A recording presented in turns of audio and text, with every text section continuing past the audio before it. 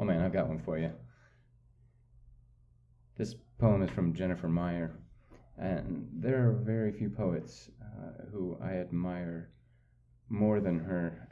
I just love almost everything she does, and we became colleagues last year by great coincidence. But that's not why. I was a fan a long time, more than a decade before I ever met her. This one is called "In a Power Outage."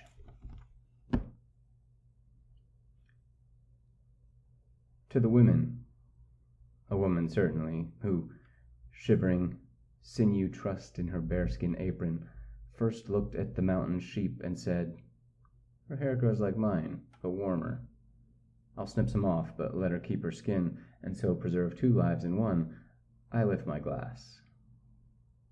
And to her sisters, who, puzzled centuries by the still green fire, twisting and pulling and knotting, and singing a new grammar and syntax of hair, and to she who fashioned two arms and a hole at the top, then gave it, why?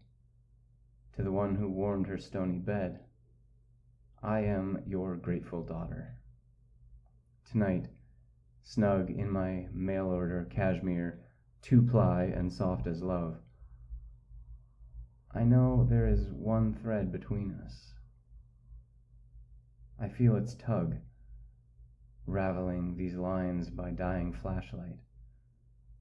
A steady heartbeat quickened like my own, in the pardonable theft, in the snow at the bone.